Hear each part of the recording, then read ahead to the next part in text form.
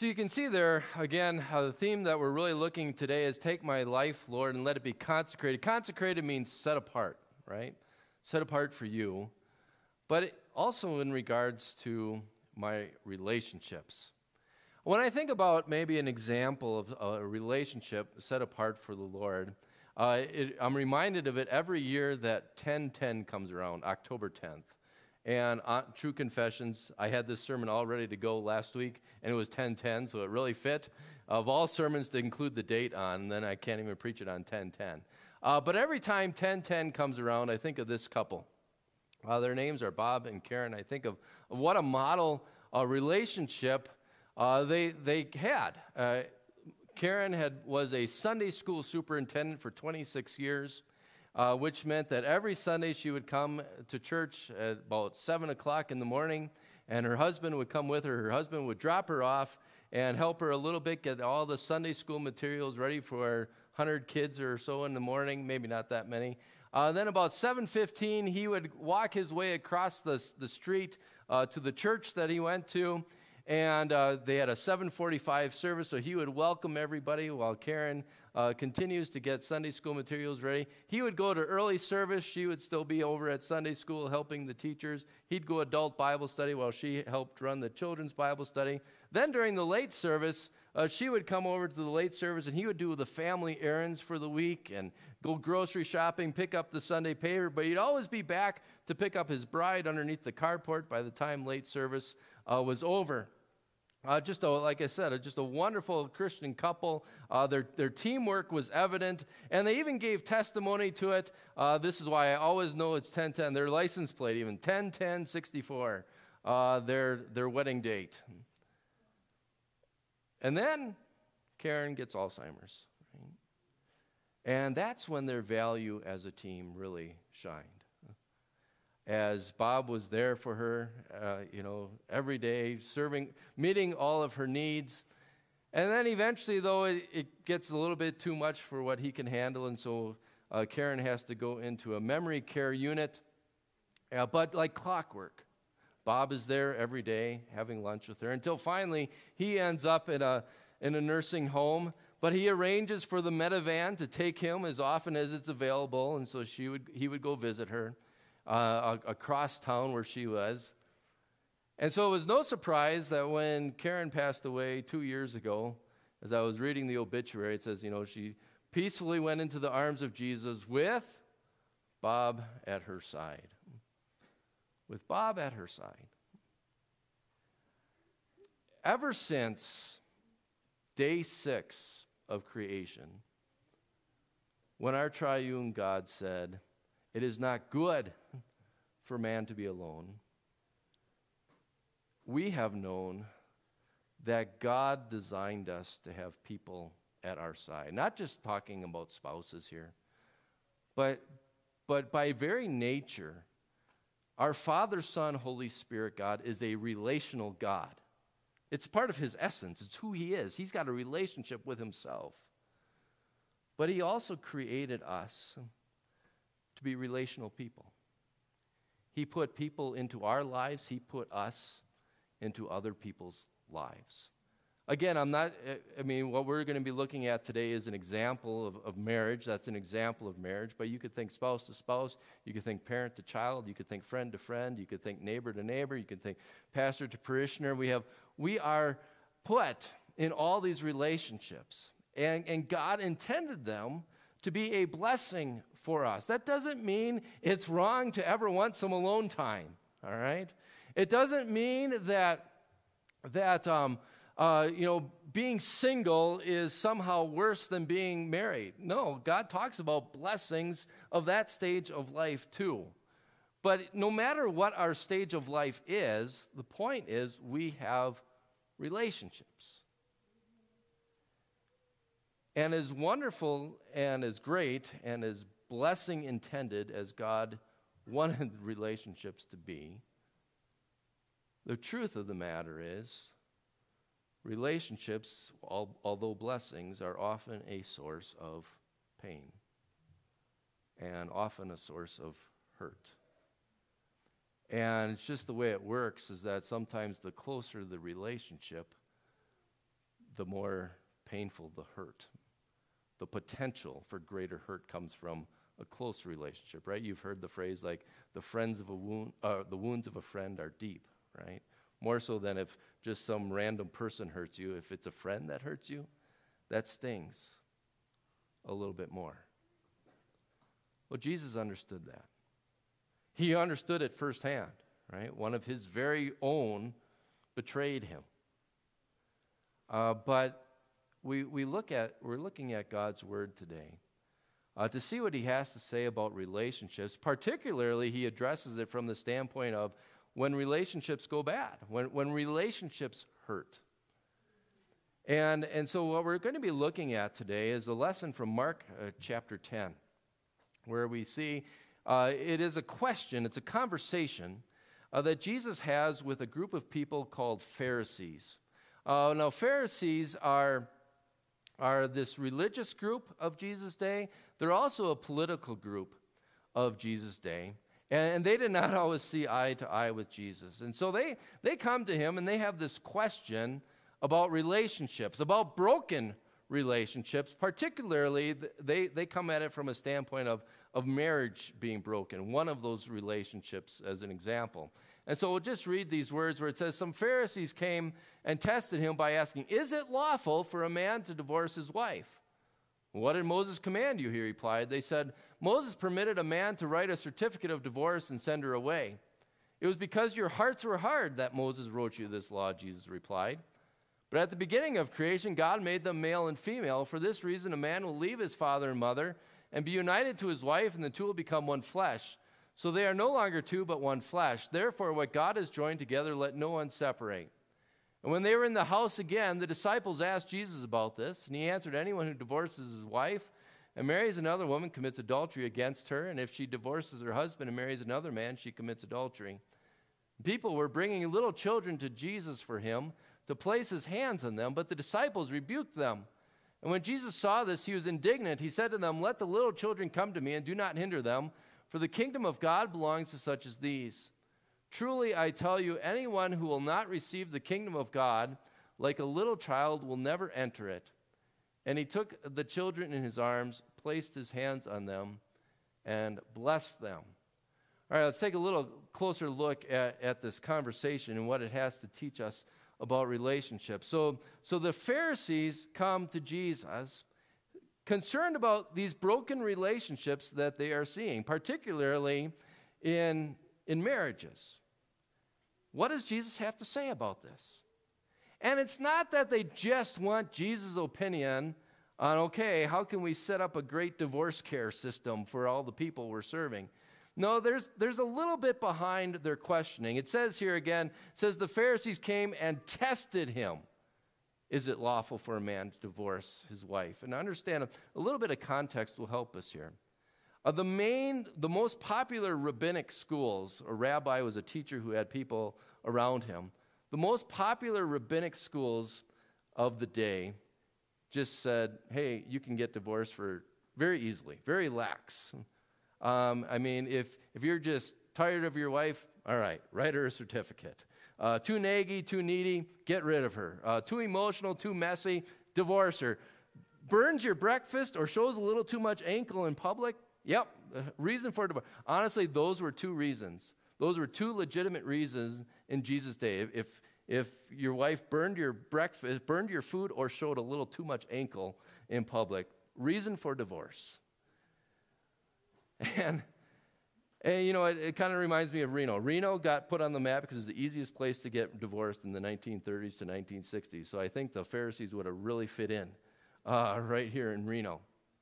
But that was really popular. People kind of liked that. So, I can get divorced for no reason at all, hardly any reason at all. And so now if Jesus says, nope, that's not right, they're thinking, well, maybe Jesus will lose some popularity. People are going to start leaving Jesus, which is one of their goals. Or if he says, oh yeah, you can follow the popular teaching of the day when it comes to this relationship, then they were going to nail him and say, well, is that what the Bible says? And so they thought they had Jesus pinned in a corner with this question. They're testing him. And how does Jesus respond? One of the common ways that he responds to the Pharisees, whenever they ask him a question, he sends them a question right back. Well, what did Moses command you? He said. Moses is that human writer that God used to write the first 5 books of the Old Testament. We sometimes call it the Torah, or sometimes it's called the law. That seems to be the main theme of the first 5 books. It's like a guidebook, a law for Christian living to lead a God-pleasing life. And so maybe that's the best way to say what Jesus said. He said, well, what does the Bible say? And what a great way to address anything in life, even our relationships. When we're wondering, what should we do here, or what should we do there, our first question ought to be, or as Jesus says here, does the Bible say anything about this? What does the Bible say? Not, am I going to be shaped by culture, or am I going to be shaped by Scripture? Am I going to be shaped by what's ever accepted in the world? Or am I going to be changed by what's right? Am I going to follow feelings, or am I going to follow facts? No, Jesus says, whenever we're dealing with any challenge in life, no matter what that challenge is, relationships or not relationships, what a great question to ask. What does the Bible say? Not what do I want it to say? What does the Bible say? And not just what does it say, but what does it mean? You know, I think the Pharisees knew, I know they knew what the Bible said. They were very good at knowing black on white the words of Scripture. They knew the letter of the law, struggled with the spirit of the law. I mean, when Jesus asked this question, what did Moses command? Boom, they don't miss a beat, right? Well, they said, well, look it. Moses permitted a man to write a certificate of divorce and send her away. But what does that mean? What's behind that decree that Moses wrote?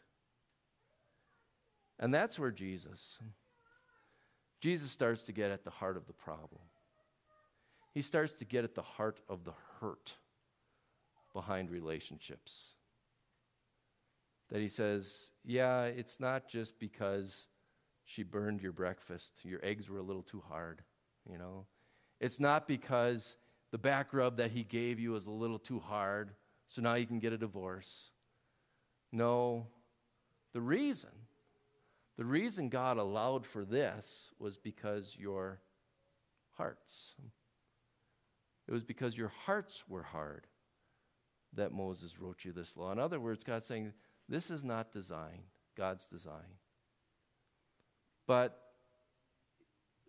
we get to a point where our hearts become so uncaring, or our hearts become so untrusting, or our hearts become so unloving, that God's heart was filled with compassion. And so he wrote an amendment to his perfect law, you might say, allowing, out of compassion, allowing a way out. But he did not say that's his design. In fact, he makes that very clear. After he's saying, yeah, it's because your hearts were hard that God allowed this. And that's still true today. God did and does allow for this. But to appreciate that's not what God wants, or it's not his design. And the fact that Jesus follows it up very quickly, he says, but at the beginning, you'll know this, but at the beginning of creation, God made them male and female. For this reason, a man will leave his father and mother and be united to his wife. And the two will become one flesh. So they are no longer two, but one flesh. And then he says, this is God's design. Therefore, what God has joined together, let no one separate. And maybe it's that last verse that we need to talk about here a little bit today, especially that verb, joined. The word picture that's behind that word joined is it's really meaning saying what God has yoked together. You know what a yoke is, right? No, not that. No, a yoke is that piece of farming equipment, that big piece of wood that gets put on top of you, and that looks so burdensome, right? That gets put on top of our shoulders. But it's really a beautiful instrument, not to make our burdens heavier. It's actually intended to make our burdens lighter. It it puts you in sync with someone else. So you're able to pull at the same time and carry that weight behind you, pull that weight behind you at the same time and at the same amount of pressure. The partner is not the yoke, all right? I think sometimes we think that, oh, God has just put me with this burden in my life, right? No, the yoke is the yoke. God designed this partnership, relationships, in order to make life easier. Again, the picture that's used here is marriage, but you can really think of all relationships that way. You go through Scripture, and God talks all about these each other and one another passages. It's always about not what can I get out of this, but how can I be a benefit to someone else? Love one another. Serve one another. I mean, God's design here is just beautiful. I am putting you in a relationship with other people, again, whether it's spouse to spouse, parent to child, member to member, so that we can go through life and carry the burdens of life easier, making our burdens lighter as we walk through, as we do life together. And yet, I don't think I have to convince you today that that's not what relationships look like. Sometimes we get a lot of hurt. Sometimes instead of that burden or that yoke making things lighter for us, it becomes heavier for us. And as I'm yoked to somebody, I bring my own shortcomings, and I hurt people. Whether it's my spouse, I hurt with my words, or whether it's my children, I hurt with my disappointments, or we hurt our neighbors, we hurt our friends, we hurt each other. And if it's not my own hurt or shortcomings that I bring into a relationship, it's the hurt that gets imposed on me from someone else. That maybe they've shown anger towards me, or they've shown disappointment towards me, or they've been let down with me, or they've maybe even been abusive to me. And so again, instead of being yoked with someone actually lightening our load, it just becomes almost unbearable. And that really shouldn't surprise us. Because what is any relationship we're in?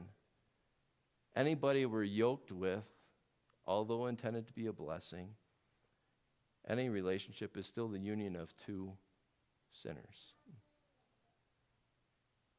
And so there's going to be hurt, there's going to be guilt, there's going to be pain. And so the question becomes today, so how do you deal with it? How do you deal with it? No matter what relationship you're dealing with. The Mark 10 here, what we're looking at, I don't want to say this applies to all relationships. This is particularly talking about marriage, so I don't want to twist it and say everything here fits every relationship. But I look at, our world, I even look at this congregation.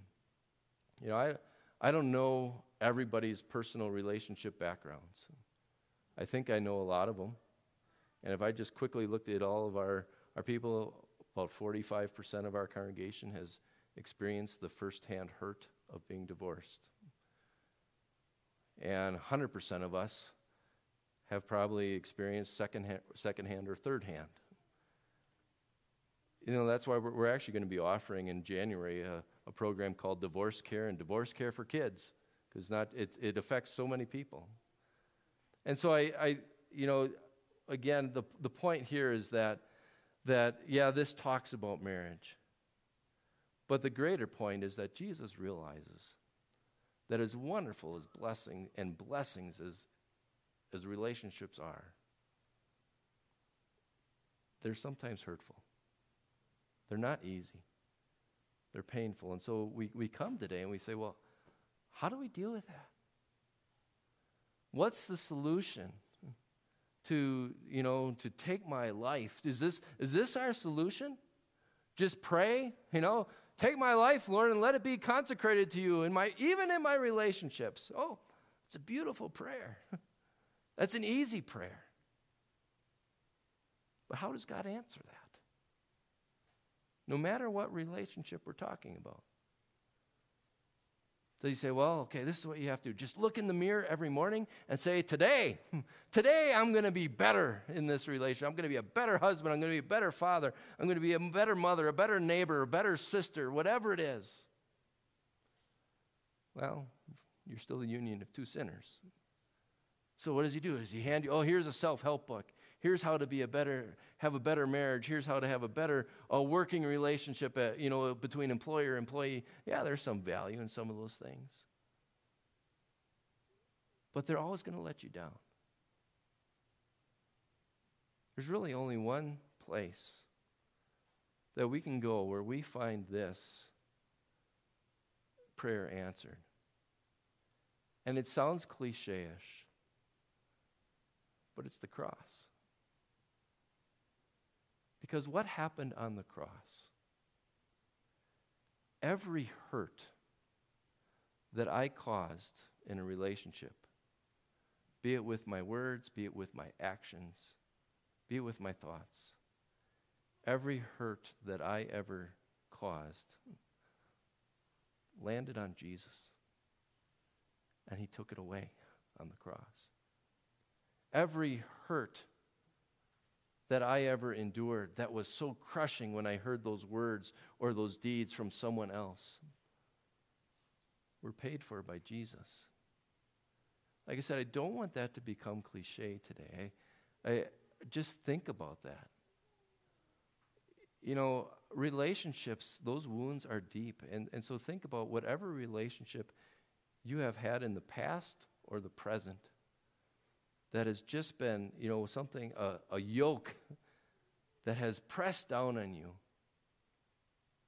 and continues to press. Maybe something that you have harbored for years. And first and foremost, know that the sin, your hearts were hard, right? That's why God allowed for it. The sin that was involved in that relationship, whatever that relationship was, is gone. Jesus paid for it. That is what's going to lead us to set aside my life, my relationships for him. To know that Jesus paid. You can live guilt-free for whatever harm we have caused in a relationship. And here's what's so neat. Not only did Jesus remove our hurts and take away the sins that we have done in our human relationships, on the cross, what else was he doing? He was also restoring a relationship. He was restoring our relationship with our Heavenly Father. And that's depicted rather subtly in this section from Mark chapter 10 as well. In the third scene, there's three scenes. I don't know if you caught it. The first scene is these Pharisees come, and they ask Jesus this question. That's what we've talked about so far. The second scene is we're not going to talk about at all, but that's where Jesus explains some of these things to his disciples. But then all of a sudden, this third scene seems to come out of nowhere. There's kids there again, and like they were here. We had kids again 2 weeks ago in service, and like, where do these kids come from? That all of a sudden, but that's what Jesus is doing, and all these kids are coming to him right when he's talking about relationships, right when he's talking about divorce and all the hurt that comes with it. And here's Jesus welcoming little children, placing his hands on them and blessing them. What's the connection? Well, you have to remember, again, we talked about this not too long ago, but how were kids viewed? They're messy. They're burdens. In fact, they were seen as blessings, but not till they're older so that they could carry on your legacy. When they're kids, they were seen as burdens. And yet, what's Jesus doing? He's saying, hey, I'm welcoming them. I'm blessing them. And you think about that we have a God, we have a Savior who welcomes messy relationships, people who are messing up our lives. He welcomes burdens, even when we've been burdensome to God because of our sins. Where does he stand? No matter how messed up your relationships have been in your life, no matter how burdened you have been by relationships, you have this picture of your Lord today, that he welcomes you. He welcomes you with open arms, and he places his hands on you, and he blesses you. And that is a relationship that started far before 10:10:64. That's a relationship that started before eternity, when he said, I want to have a relationship with you, my child. And that's a relationship that's going to last much longer than till death do us part, because in this relationship there is no parting, because there is no death, because Jesus paid for everything that would cause death, and he rose again so that you could have life. And because we have life, we can make our prayer, take my life. Take my life and let it be, even my relationships, always only